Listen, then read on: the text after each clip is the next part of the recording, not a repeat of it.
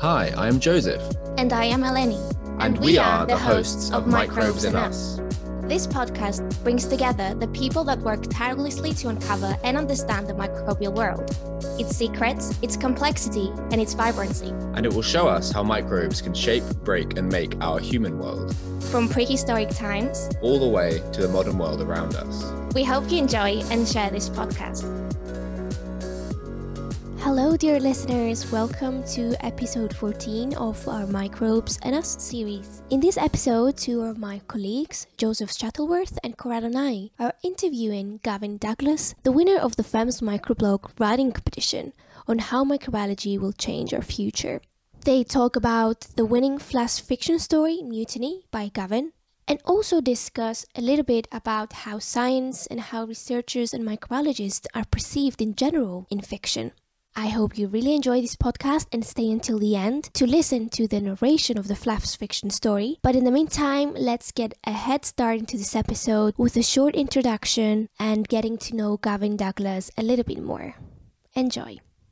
Thanks so much for having me on. It was a lot of fun to write a story. I'm a postdoc at McGill University working in microbial evolution, doing a lot of bioinformatics work. So right now, my work is mainly focused on investigating strain variation in the microbiome of honeybees and trying to investigate the evolutionary forces driving that strain variation. So a lot of work in metagenomics, that's my main background, and then trying to leverage evolutionary genetics approaches in that framework. And then as a hobby, I've been enjoying doing some short story writing in my spare time. And so, I was really excited to participate in this competition. It was a lot of fun, and I've been enjoying seeing the other short stories released so far. Normally something I do on my own, so it's fun to seeing other scientists doing this. Actually, it's a lot of fun. I think we feel the same. And so just to check, this wasn't the first story you've written. No, I've been writing for the last couple of years. I've been writing some stories, a lot of them with kind of like an academic tilt to them. So with some sci-fi, but mainly more so just about like research culture and like personalities you come across in research. That's one of my main interests, I guess. To me, at least, it's not something I've come across a lot, at least like a real honest perspective of what academics are like, and the like psychologically, like the contrast between how they might want to be perceived externally versus what's going on internally. I just find that kind of an interesting thing to investigate. We read your story. We found it interesting, fascinating, exciting. Can you explain the science behind your story?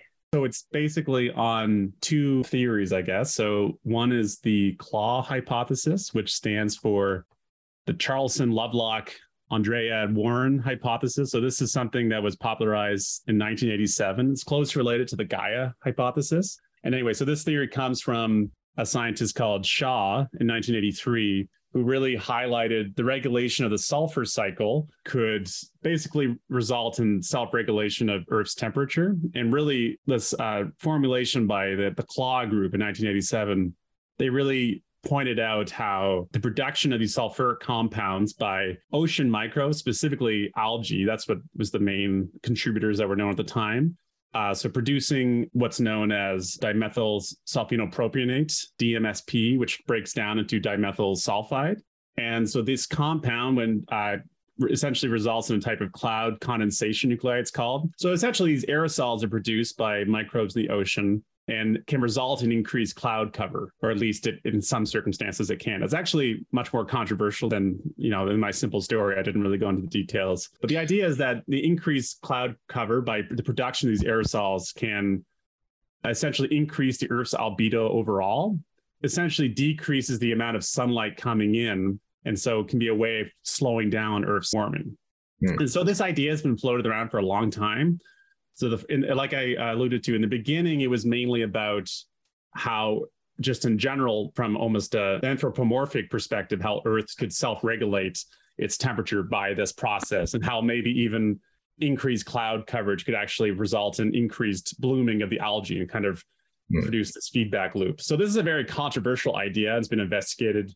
I'm certainly not a proponent of this idea. I think it's very interesting and exciting, but so it's been investigated in many ways. And obviously in the zeitgeist at the moment, there's a lot of interest in how to give humans more time to adapt and to adjust society to climate change. And so it's highly relevant. And so there is discussion about how to do the sort of work that I alluded to in my story about actually driving more aerosol production, perhaps, and how that might interact with rising temperatures. That's controversial on its own, but there's actually even more direct geoengineering that's been proposed, which is it was abiotic. So basically similar to how after certain major volcanoes, the sulfuric aerosols that are released, that can result in major cooling of the earth. You can do the same thing by essentially flying airplanes and releasing the aerosols on a routine basis. And so in theory, that could be used to increase the cloud coverage and decrease the temperatures. If this is ever done, that's probably the kind of approach that would be used. But there is talk of wells kind of leveraging microbes in the ocean for this purpose too. I was going to just add, I think that tension, though, you have between will this work to sort of solve or prolong the time we have before climate change becomes disastrous versus the risks of this untested hypothesis was one of the very nice features of this story. I think, Corrado, you've got a small description, just a synopsis of the story for our listeners, just so they can get an overview of what it's like. I mean, I do suggest you read it if you're listening for a full in-depth understanding of the story. So that's a synopsis we get from Gavin, actually. And it is the following. A rogue researcher far out at the sea has second thoughts about her mission at the last minute. The mission involves upregulating microbially produced sulfur aerosol to help counter the greenhouse effect. And I just want to resonate with what Joe said. There was the feeling that the science behind the story was deeper than what a short story could explain. And at the same time, there was also the very personal conflict or very personal internal conflict that the main character had with herself, which was fascinating because in a way this was also able to give a layer of complexity and kind of tell the reader that there is much more than what immediately meets the eye. So my question would be to Gavin, what is your approach to deal with complexity of science when writing fiction to be able to captivate an audience? So my approach, not that I'm a great expert, but with the little writing I've done so far, is to make it quite simple, mainly focus on like the human emotion aspect of it, unless it's extremely pertinent to the plot to have something explained.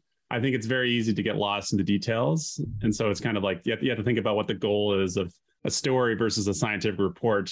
And also like you don't want to write just for scientists. Like you don't want to make it so that the story is only accessible to people who are maybe like close related to in the field. So I think there's danger of like because scientists are often very interested in details and get excited by it, that they might want to really focus on that. But it's not a scientific report. It's a story that's supposed to be entertaining and, maybe give someone a taste of, in this case, like the emotional turmoil of dealing with a scientific problem, but not actually, the details don't really matter in this case for the purpose of the story. A classic technique in sci-fi is called sensory overload, which is used to kind of add in all these different details about a futuristic society, let's say, and that can have a real effect on the reader. But the goal there really isn't to teach them about science. It's really to be a literary technique there. So I think there's that as well. But in this case, and certainly when my approach, when I do my writing, is try to keep it as simple as possible. You had the big level scientific issue, but written about in a nice, simple, dramatic way, without getting too bogged down in detail, but with enough for the audience to realize, that there was going to be a huge impact from this, in this case, release of aerosols, hopefully from algae being dispersed. Honestly, I think that is the little that I know about that. I've listened to some interviews with this physicist and policy analyst expert at Harvard, David Keith, who's really one of the world experts in this and has done a lot of, because he's an expert in the physics and also in the policy, he has a really interesting perspective on this. So I'd recommend listeners, if they're interested in geoengineering, to check out what he said on this. He has said that actually the science for doing this kind of approach we kind of already understand it, like at least based on models, we could already implement it. But it's really the unknown of, like I allude to in the story, like if one country decides to do this, they could have major repercussions somewhere else in the globe. And so legally, ethically, how do you actually deal with that? If a first world, a major developed country does this, and then it affects a poorer country, let's say, I mean, especially between the hemispheres, let's say, I mean, that could have obviously a lot of major repercussions. It might not even be countries. I mean, in this case, it's a rogue scientist. I mean, you already have extreme protesting coming from movements like, Extinction Rebellion. Yeah. Is your story in any way forewarning what could happen where, more powerful, more well-resourced groups with scientific understanding, increasing trouble with climate change, could behave in this kind of way? I mean, absolutely. I think it's so hard to predict what's going to happen. I mean, I know in Europe this summer was a major heat wave. And so it's becoming the norm. In Canada, we have unfortunately, these horrible forest fires every year now. So it's becoming the norm to have these environmental disasters, even in, comfortable developed countries. And even, of course, it's going to be harder for even the less well-off countries. And so, I mean, there's going to be a lot of, as people become more desperate. Yeah. I mean, it's hard to predict right now, but it's certainly, you can imagine that well-financed groups could just get, who are upset maybe with governments and bureaucrats kind of dawdling, just going off and doing it themselves. And that could, totally change the climate, have major repercussions. So there's certainly, I could totally see that happening, perhaps sooner than we might think. I think you mentioned there the divide between developed and, the global South. I think, Corrado, you had a question you wanted to ask about this topic. Indeed, this was one part of the story which I found very fascinating, that you touched about the divide between global North and global South. In the case of your story, this divide could have been made bigger by microbes, by the effect of microbes. Do you think there are advancements in microbiology that can actually help reduce the divide between the global North and the global South? In this particular context, I don't really see, I think it's just because it affects the whole global climate. I think it could make a difference in who has the decision power, who has the resources to do this. And just in terms of that, there's a major imbalance there. But I don't see how, in terms of microbially produced aerosols, that basically quality or it could be reached by leveraging microbes. But certainly in other aspects of microbiology. So I think some of the other stories that I've seen so far kind of allude to that. So things like, I know one story is about sort of improving agriculture globally. And so I think, and also getting away from our dependence on meat production and which also contributes disproportionately per gram of protein that's produced to climate change and greenhouse gas emissions. And so, so I think there's definitely room for more sustainable development of countries that may be already developing far more in terms of their economic growth currently. They might currently be leveraging a lot of greenhouse gases and maybe less sustainable practices because they're cheaper. But I think, leveraging microbial approaches and other technologies to allow more sustainable growth. Because I think there's a major tension right now between people in the global North talking about, we want to reduce greenhouse gas emissions, we want to reach this target. And then people in the global South who maybe also, obviously, they want to have a sustainable future as well, but they also want economic growth and the luxuries that others in the world have. And so, and so we have to kind of include that yes, they will be continuing to develop, they will be actually increasing their greenhouse gas emissions over time. And also, things like maybe less sustainable agricultural practices will be continuing to grow as populations increase. So I think coming up with technologies to help alleviate pressures that are caused by that increase in economic growth and population growth. Certainly, I'm certainly no expert on how microbes could be practically used there, but certainly in the fields of agriculture and I think in greenhouse gas emissions as well, I think kind of helping those countries do that more sustainably. So microbes could help and scientists could help, definitely. And then let's dive a little bit deeper into scientists in fiction. So why do you think there are not more fictional stories where the main character is a scientist? Do you think this is because writers might not be very close to science or scientists? Or do you think it's because a writer might believe a scientist is not an interesting character? Yeah, I think that's a really good question. I think the classic archetype of a scientist is someone, I guess, just a pure rationalist. And so in many ways, the scientist might be a villain or a secondary character, but you're right. Often it's not the protagonist. And I think you're right that it's often because they're maybe not they stereotypically might not be very interesting. They might just be not a very interesting story if it's a pure rationalist just saying, okay, yes, so that happened. Well, I'll proceed as thus. And this, might not make for great drama. The exception being maybe what comes to mind is Isaac Asimov's books, where often it is this great rational intellectual, like this, someone who often does approach the conflicts with like the perfect answer and a rational point of view, which, he made it work somehow. But in many cases, I don't think it doesn't necessarily make for the best drama. But that's not actually how scientists are. Scientists have a ton of weaknesses. We hope that as scientists, we aspire to be rational and to not, let our subjectivity kind of blind us. But of course, we're humans and that happens all the time. And, we're very emotional beings, as all humans are. So I think that reality often isn't reflected in fiction.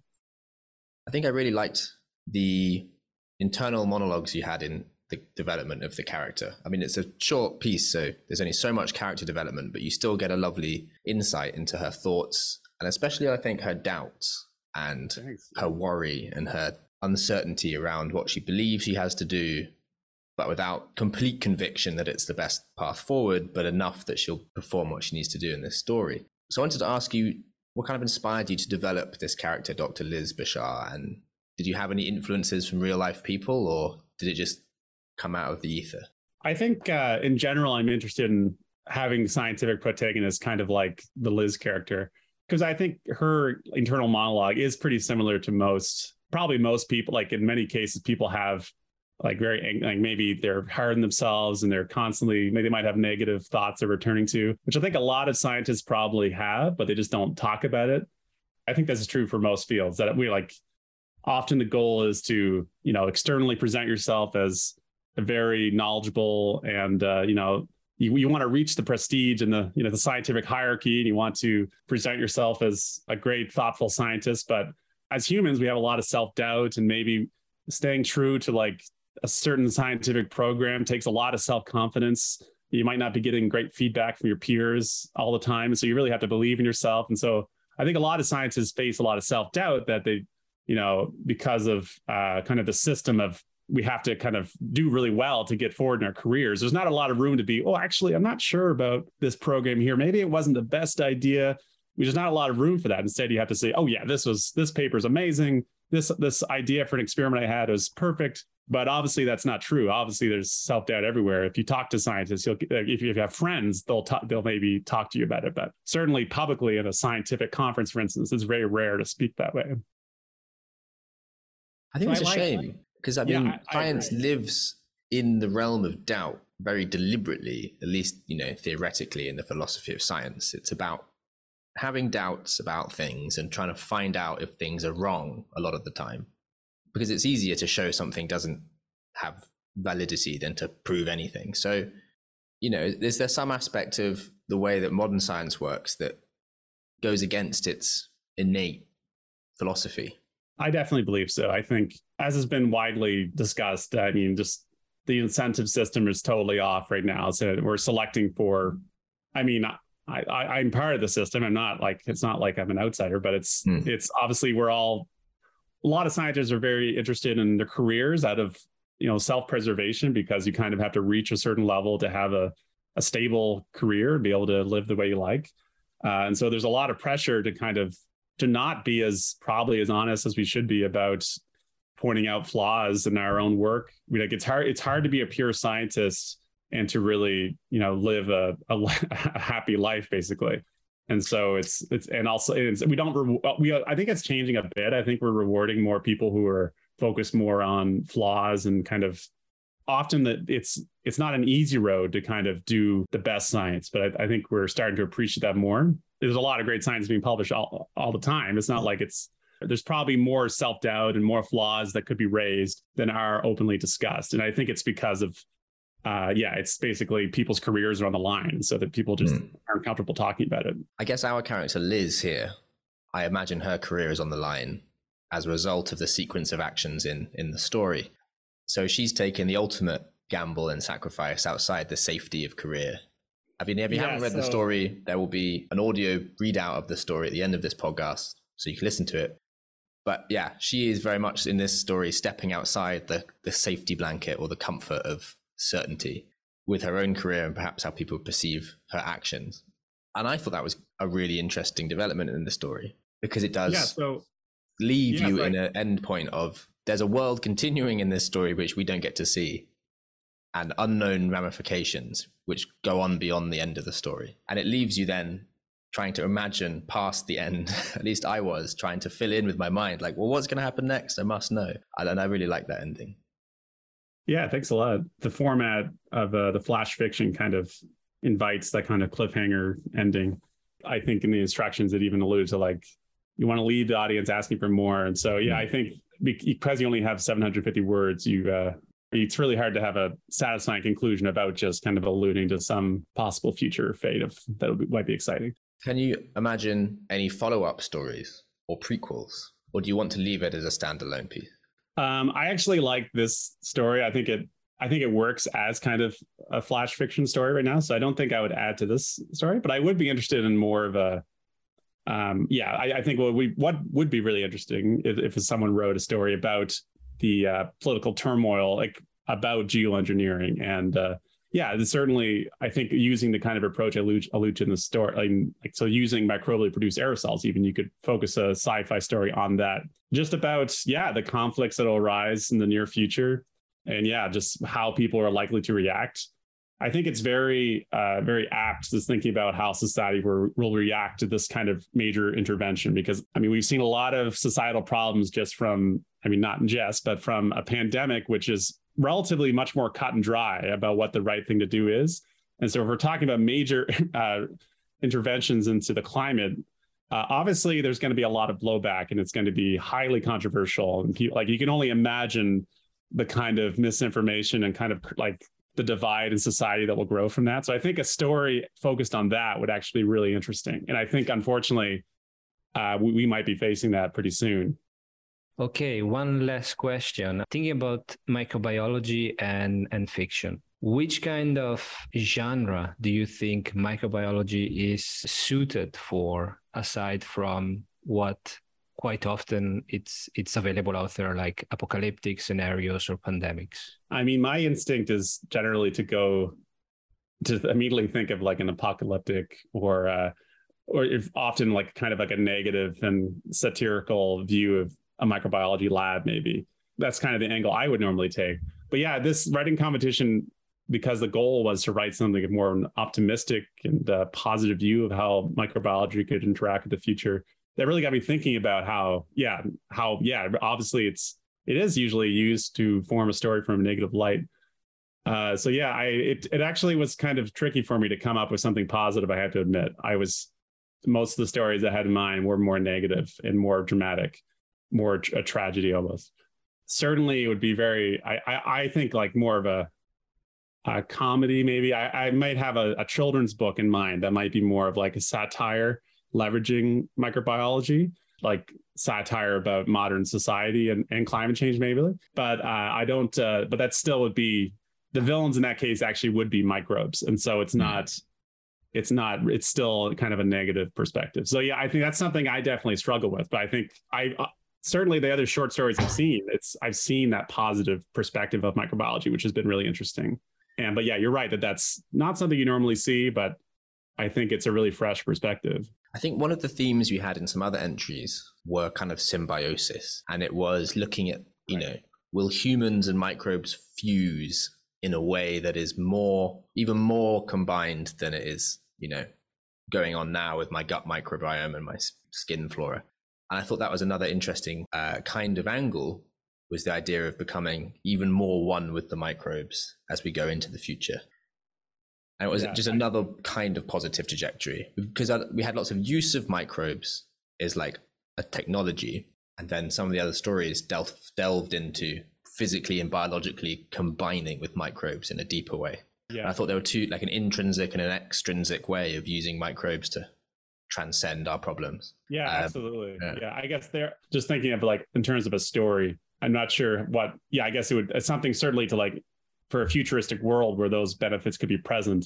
But in terms of adding like the drama or something, it wasn't immediately clear to me what the angle would be. But I think the stories I've seen so far certainly have shown that it can be done.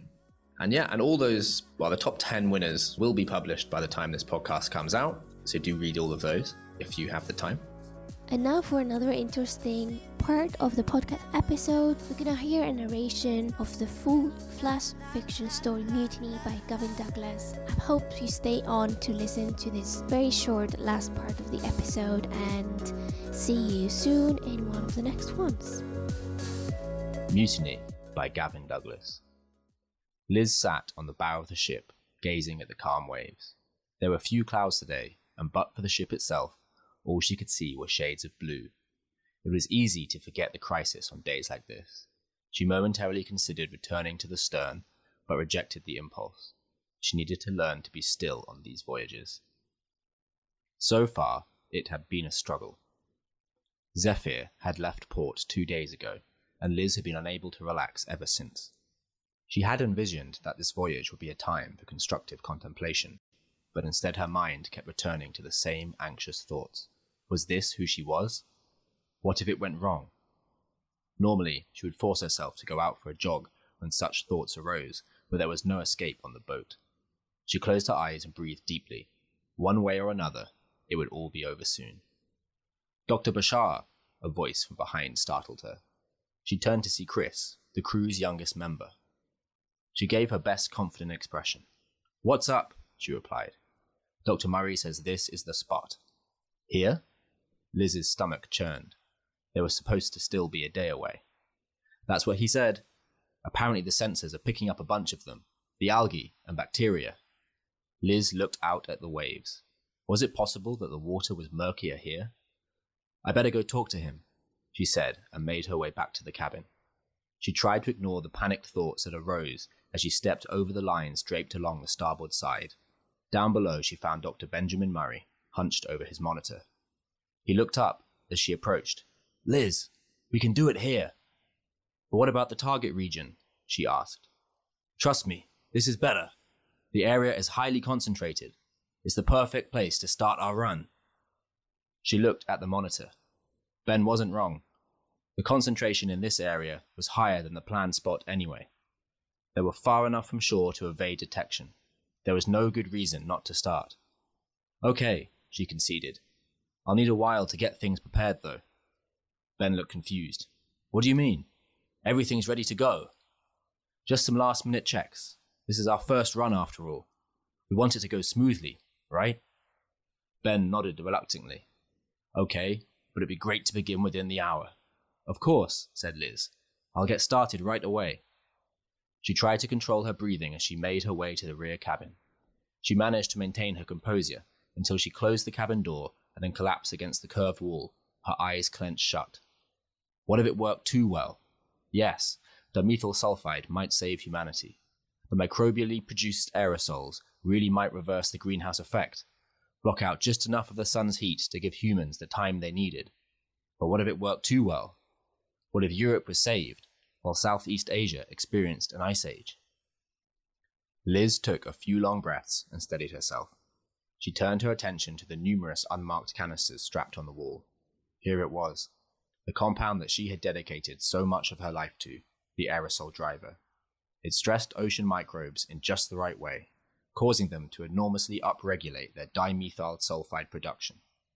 By releasing these canisters in the wake of the Zephyr, she and the fleet of scientists and activists on this mission would substantially increase the sulfuric aerosol levels in the Earth's atmosphere. Enough that they should see a pause in the uptick in global temperature, at least according to their models. Liz closed her eyes again. Sure, maybe it wouldn't work. Maybe the sulfuric aerosols would exacerbate international tensions. Maybe it would make the climate crisis worse. But what was the alternative? She looked through the cabin porthole. The water was still deceptively calm, and it was hard to believe there were many DMSP producers nearby. But there was no doubt. The microbes were out there, and so was the reality of the crisis. Liz felt her resolve return. Yes, it might be irresponsible to start this run, but perhaps doing nothing would be worse. She unstrapped a canister and opened the cabin door.